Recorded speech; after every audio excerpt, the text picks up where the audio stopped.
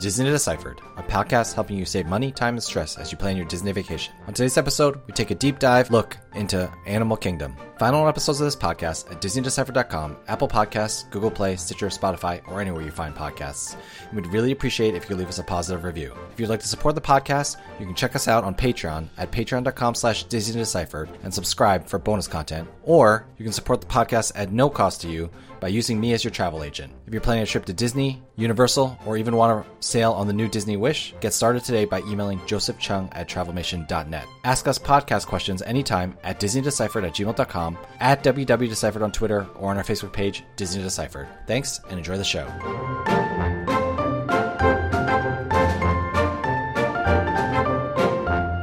Hi, I'm Joe from As the Joe Flies. And I'm Leslie from Trips with Tykes. And welcome back to Disney Deciphered. So I was back in the parks for one day last week at Animal Kingdom for the morning and then closed the night out at Epcot with my 8-year-old. We also checked out Brevard Zoo and Kennedy Space Center, which are about an hour away. But yes, if you want to hear more about the trip and hear my kind of play-by-play trip report, you can check us out on patreon.com/DisneyDeciphered and subscribe there. But we're not going to talk about that much today. What I wanted to talk about was the universe was laughing at me because my daughter said she wanted to go to Animal Kingdom. And of course, about a month and a half ago, we said that would be the one park that we'd probably lean towards skipping. But I thought it would be good to take a deeper dive into Animal Kingdom and really answer the question, can you spend like an entire day in the Animal Kingdom, or how can you productively spend an entire day in the Animal Kingdom? So that's what we're going to talk about today, but we got a little bit to talk about before that.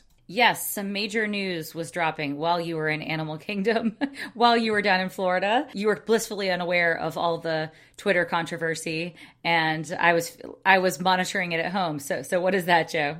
Yeah, so the CDC updated their mask guidance. I mean, everyone, I'm sure, listening to this knows by now. But the thing to know, in case you did not hear, is that Disney has dropped the outdoor mask requirement. Essentially, you only need to wear masks indoors, and if you're in an attraction queue or on an attraction itself. They've also started reducing physical distancing markers, both in lines and in show theaters. So seat blocking is going away in some theaters. So a lot of things moving back towards the way things were before. This is still kind of developing, so we will cover it when things find their equilibrium, but we want to make sure everyone heard that, especially if you're taking a trip sometime soon, because the changes went into effect immediately. I had clients who were going this weekend, and I was like, hey, by the way, this is happening.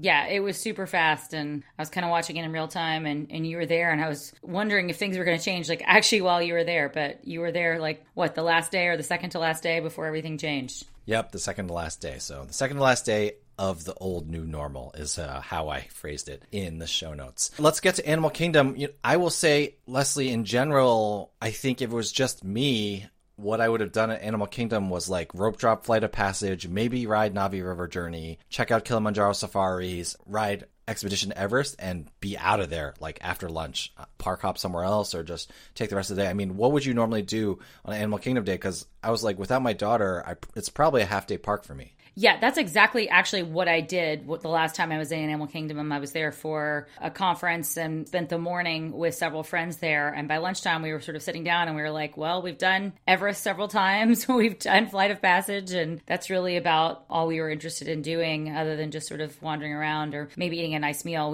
I did eat one time at Tiffin's, and that was a great way to spend a couple of hours. It's not a full day park for me, but you have a very different person tagging along with you. So let's just go through all the different things there is to do at Animal Kingdom. So let's start with attractions. Let me go through what I noticed about the attractions, just because I think it will help people if you're going to Animal Kingdom. Obviously, you, Leslie, attractions are the main thing for me. And so we would be riding the attractions anyway, but I think some tips are in order about how attractions are running right now. So we got to Animal Kingdom, we got through the gate at 7:50, and by then the Flight of Passage queue wait time was already 105 minutes at least posted, and it was long. The line ran all the way past Tiffin's. Animal Kingdom opens technically at 8 a.m., but for Flight of Passage, I think it's rope drop or bust if you're trying to have a line less than 40 minutes or even half an hour. So I think if we had gotten through the gate at 7:30, we would have been okay. But by 7:50, which is only 20 minutes after the time that Disney probably had opened the ticket styles, Flight of Passage was already a crazy line. And that was actually the longest line it was the entire day. after that, it was never 105 minutes again. So I do think everyone goes to Flight of Passage first, whether they actually make the actual rope drop or just think they make it. I think that's something to know if you're riding Flight of Passage. One good bit of news at Flight of Passage is they have added bathrooms to the queue, so that's pretty great. Yeah, I think that's an important tip. I mean, not just for Animal Kingdom, but for all Disney parks. Whatever the headliner attraction is that everybody's making a beeline for, you have got to be at the front of the rope drop group. And if you're not, you're going to be waiting probably as long as you'll ever be waiting for the rest of the day. So definitely important for folks who want to rope drop it to get there early and walk like you mean it straight to the attraction. So you guys skipped it. That was smart. Yeah, I think at Animal Kingdom, it's especially bad because Flight of Passage is the only thing that most people go to. At Hollywood Studios, people are spread out between Slinky Dog, Smuggler's Run, even, well, not Tower of Terror, but still, there's 2 attractions that people split between. At Epcot, there's Soarin', Test Track, Frozen Ever After. At Magic Kingdom, there's all the different mountains. So Animal Kingdom, it's especially bad. So either get there, I would say get to the parking lot at 7 a.m. or get on the bus at like 6:30 or whatever if you are, or, you know, an hour and a half before opening time. But really, if you want to ride Flight of Passage, it's rope drop or bus. We ended up waiting an hour later in the day, but I would have loved to not wait an hour. Now, Na'vi River Journey, you can ride that with no wait early or late. But other than that, the line was kind of long throughout the day, like 20 plus minutes, because when people can't go to Flight of Passage, they go there. So I would probably recommend if the safari is your priority, maybe rope drop the safaris, because the safaris, their wait time was 30 plus minutes all day. And Safari's loading every single row, so it's not like it's going to get any better. Na'vi River Journey, you could go there second and still wait for like 10, 15 minutes. But Safaris, we waited like 35 minutes, and that was at 8:20 a.m. So, and in the morning, by the way, it's very great. As people have said, the animals were super active. The male lion actually was like walking towards us and gave us a little roar. So that was a pretty cool experience. Definitely. I'm sure that was a hit with your daughter. So good tips. Yeah, I'm always finding myself getting stuck somewhere on the safari line. I mean, I never have timed that quite right. And I think a lot of folks sort of make that their second or third. So you kind of have to watch that one. So it sounds like you did okay on that. All right. Well, let's talk about what I know is your favorite ride in all of Animal Kingdom, Kali River Rapids. What's the word on that one? I think if my daughter was more pushy, it could have become an alien swirling saucer situation. That ride is just super short. You get super wet. It's not great. However, the line, it wasn't a super hot day when we were there, but it was pretty consistently 15 minutes or less. I do think it's not that popular of an attraction. In fact, Disney just announced, or they didn't announce, but this weekend they just implemented Kali River Rapids is not even starting until an hour later in the park. But you can pretty much ride that whenever you want, or my recommendation, avoid it completely. Now, one thing I was surprised by was one of our favorite roller coasters in all of the Disney parks, Expedition Everest. It was pretty much at a 15-minute wait consistently throughout the day. At some points, it would bump up to like 20, 30 minutes, but really it was like a low wait overall. And I think that was a function of the actual crowds in the parks, plus it being a little bit more of a thrill ride, and also loading every row. So Expedition Everest, we could ride like whenever we wanted all day. So I think that's a good thing and something I'm sure you're happy to hear. Yeah, and sometimes that's true for Expedition Everest and regular times. I think it's just so far back in the park that a lot of people don't want to make the trek out there, or they don't want to make the trek out there again. Like if they've ridden it once, it's not kind of the ride they're doubling up on, like they might say on Space Mountain or something like that. So I think that does help with wait times there. And yeah, that's just such a great roller coaster. So glad to hear that it's operating efficiently. And that gives me hope too for Disneyland once they start loading more rows of roller coasters there. I think they can be people eaters, which is great. Yeah, so next, going to the show attractions, which are open right now, Tough to Be a Bug and Festival of the Lion King, which was technically still in soft opens when we were there. Both are fairly popular. Now, Tough to Be a Bug had lines of like 30 plus minutes all the time. However, they were still blocking off rows then. Like I said, I do not think they're going to be blocking off rows there much longer. So that's probably going to drop back to a short wait time once they finish blocking off rows. And then same with the Festival of the Lion King, actually. Last week, you really had to line up an hour and a half before the show you wanted. So like half an hour before the next show, they play hourly just because they were keeping that theater so empty and distance. But I do think, again, that distancing is going to go away. So you're not going to have to wait as long as we would have had to wait. We ended up not waiting for it because we're not trying to line up for an hour to see the show, no matter how good it is. Okay, Joe, I just have to say something. Why would anyone wait 30 minutes to see It's Tough to Be a Bug? I passed by people terrible. on this line. I was just like, what are you doing? I mean, I guess you can examine the Tree of Life up close, and that's cool, but you can also do that without waiting in line in the back, which we will get to later. I think a lot of people just don't realize it's kind of terrifying. It's not that unique or great of an attraction. I mean, maybe air conditioning has its draw, but that is one show that I could never see again for the rest of my life at a Disney park, and I'll be just fine. Careful, Leslie. We can't be too mean to this attraction. Otherwise, we're going to get Monsters, Inc. Laugh Lord Okay, you're right. feedback making us go.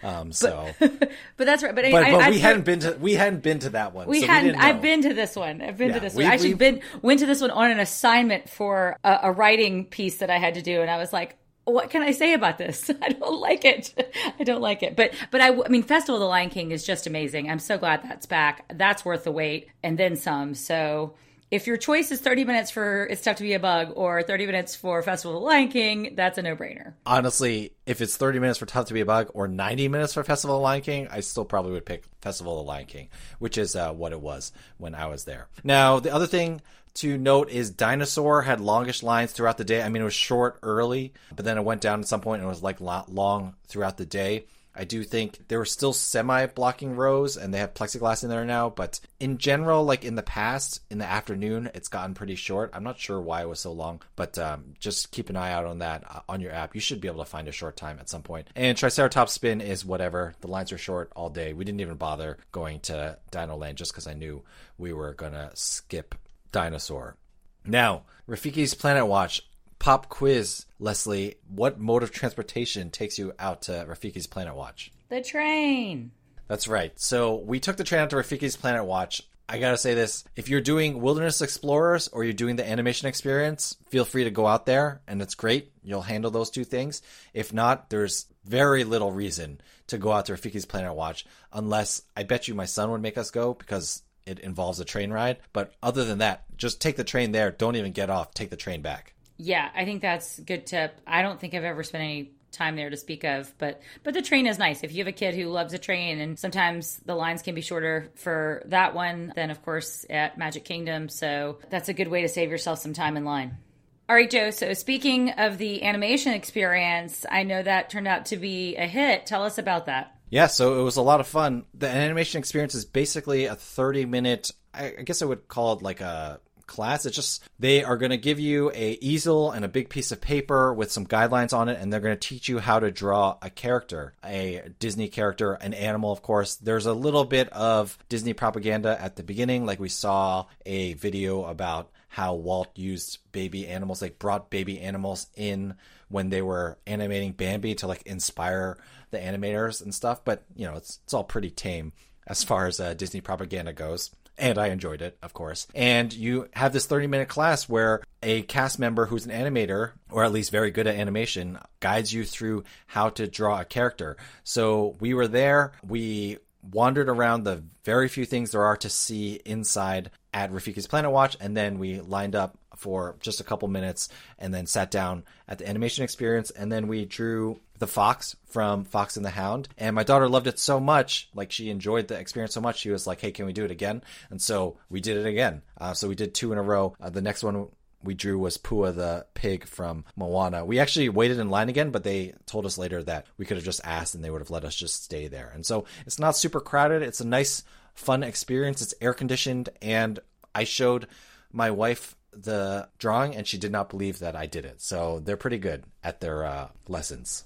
All right, they're making you look good. So that sounds great. So I know you did some other non-ride kind of things with your daughter, so let's dive into those. Yeah, so finally for the first time I have a kid who's old enough to do Wilderness Explorers, which is kind of like a pseudo scout experience. You get this very nice journal with a lot of different places you need to visit in the parks in Animal Kingdom, and they also have little games, or like, there was one page where it's like, oh, which animals did you see? Check them off. Which was your favorite? But the real fun is you go from station to station, and there are cast members who are wearing Wilderness Explorers outfits, and the telltale thing is the orange scarf.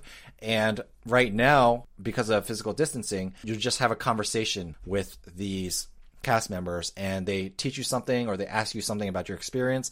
And so we went to like 6 or 7 of these stations, and my daughter had a lot of fun just wandering the parks and exploring and filling out, every time you talk to a cast member, they'll give you a sticker, aka a badge, to put in your Wilderness Explorer journal. And so she had really a ton of fun exploring and getting these badges. And, part of this also sends you to places in Animal Kingdom that you might not go otherwise, like the Gorilla Falls Exploration Trail or the Maharaja Jungle Trek. There are pathways behind the Tree of Life where there were people set up as well. And so we got to explore and wander around a lot of the parks, see a lot of extra animals. And I think the most fun my daughter had was actually talking to these cast members about her experiences, both at Animal Kingdom with the animals, but also in her own life with animals in the past. So it was like a lot of fun. I really do think your son would enjoy it as well. And so really, you can take the better part of a day just trying to find all the cast members spread throughout the park. That's great. So this is how you can definitely make the day a complete one in Animal Kingdom if you're doing things like this and not just having to check off rides, which is definitely what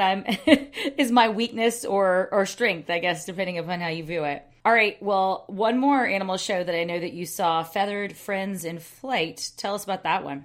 Again, my daughter's like really into birds right now. And so we saw the bird show, which sometimes is up-themed or was up-themed before everything shut down, but now it's called Feathered Friends in Flight. And it was a lot of fun. It was really cute, a lot of humor involved, and so we had a great time with that. An owl flew like right over my head. Like if I had raised my hands like I was on a roller coaster, it probably would have grazed my hands. And so that was exciting / scary. As they said at the beginning, if you are scared of birds, you should leave. But it was a lot of fun, and it was educational, and my daughter, again, loved it a lot. So I did find that with these animal experiences, we really were able to spend a lot of the day at Animal Kingdom and not feel like, there was nothing left to do. So I do think you just kind of have to get out of your mindset of only focusing on attractions, and, there's really a lot to do there.